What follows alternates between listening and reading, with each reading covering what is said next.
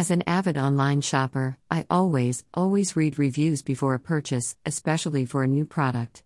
Usually I feel I can trust them, and when I do reviews, transparency and honesty are key elements.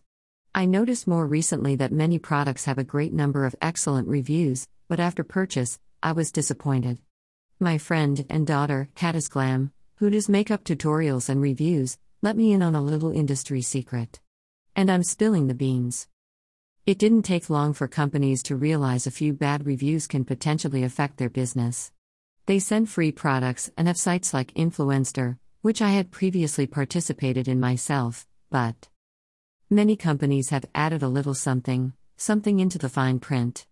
I wasn't aware of this, but I did notice after a few bad reviews on Influenster, I no longer received free products, even with over 50,000 views. I'm by no means bashing Influenster. For a while I enjoyed trying out the free products, but found it time-consuming, and when I wasn't happy with the products, it seemed I'd get fewer products and less often. Of course, companies pitching their products don't like bad reviews, and that is how companies like Influenster make the money. What I didn't realize, and Caddis Glam pointed out to me, thank you, BTW, is that she receives many cosmetic products to try out, but in the very fine print, the print I need my readers to even see, it clearly states that by accepting the free product, you must agree to writing a positive review. What? She no longer accepts those products either, and writes true, honest reviews on products either complimented to her with no stipulations or that she has purchased herself. Yes, for moral compasses.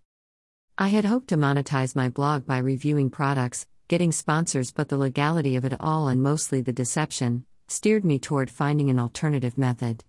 I will do reviews here on my blog. I'll even accept free or compensated products, but not if I am required to be untruthful.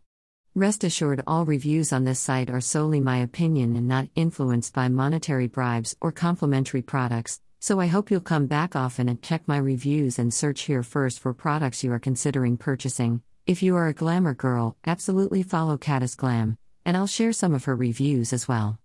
I'm not saying all reviewers are dishonest, but buyer beware and be educated that not all reviews come from a sincere satisfaction of the product.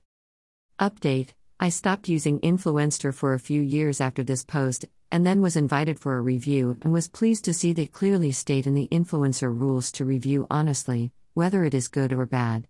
I have not had a negative review for any of the recent products I received, so I'm still not 100% certain that a poor review will not undermine your chances of getting a Voxbox, but I am seeing other influencers on Influenster giving some poor reviews on products and still appear to be actively reviewing, so I'm optimistic that perhaps the policies have changed and reviews are honest and transparent regardless of sponsorship.